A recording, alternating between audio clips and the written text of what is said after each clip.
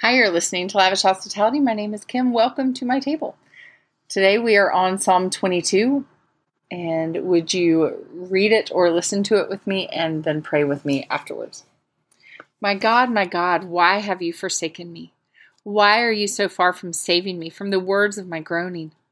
Oh my God, I cry by day, but you do not answer, and by night, but I find no rest. Yet you are holy. You are enthroned on the praises of Israel. In you our fathers trusted. They trusted, and you delivered them. To you they cried and were rescued, and in you they trusted and were not put to shame. But I am a worm and not a man, scorned by mankind and despised by the people. All who see me mock me. They make mouths at me. They wag their heads. He trusts in the Lord. Let him deliver him. Let him rescue him, for he delights in him. Yet you are he who took me from the womb. You made me trust you at my mother's breasts. On you I was cast from my birth, and from my mother's womb you have been my God. Be not far from me, for trouble is near, and there is none to help. Many bulls encompass me. Strong bulls of Bashan surround me. They open wide their mouths at me like a ravening and roaring lion. I am poured out like water, and all my bones are out of joint. My heart is like wax, it is melted within my breast.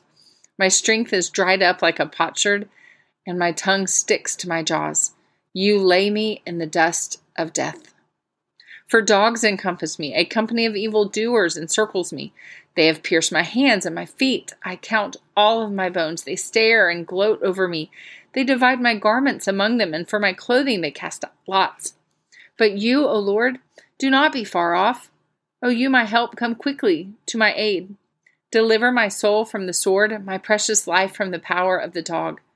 Save me from the mouth of the lion. You have rescued me from the horns of the wild oxen. I will tell of your name to my brothers in the midst of the congregation. I will praise you. You who fear the Lord, praise him. All you offspring of Jacob, glorify him, and stand in awe of him, all you offspring of Israel. For he has not despised or abhorred the affliction of the afflicted, and he has not hidden his face from him, but he has heard when he cried to him. From you comes my praise in the great congregation.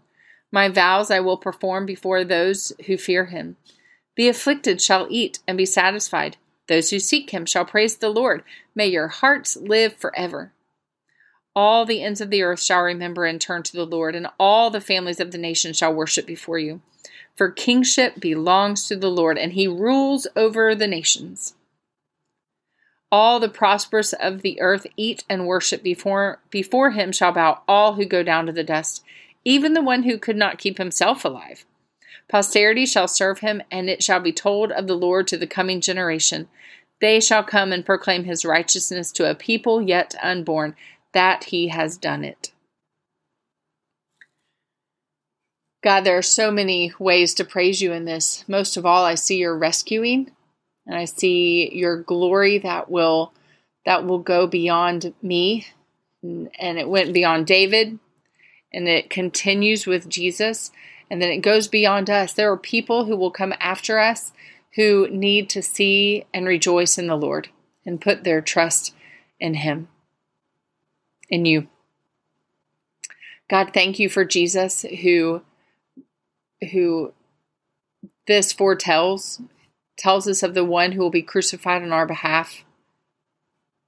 And Jesus, you lived a perfect life and died on our behalf and rose that we may live lives with resurrection power and be in your presence one day, fully known, fully loved, fully accepted,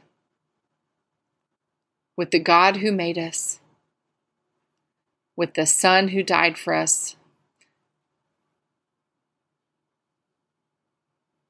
with the Holy Spirit who dwells with you in perfect unity.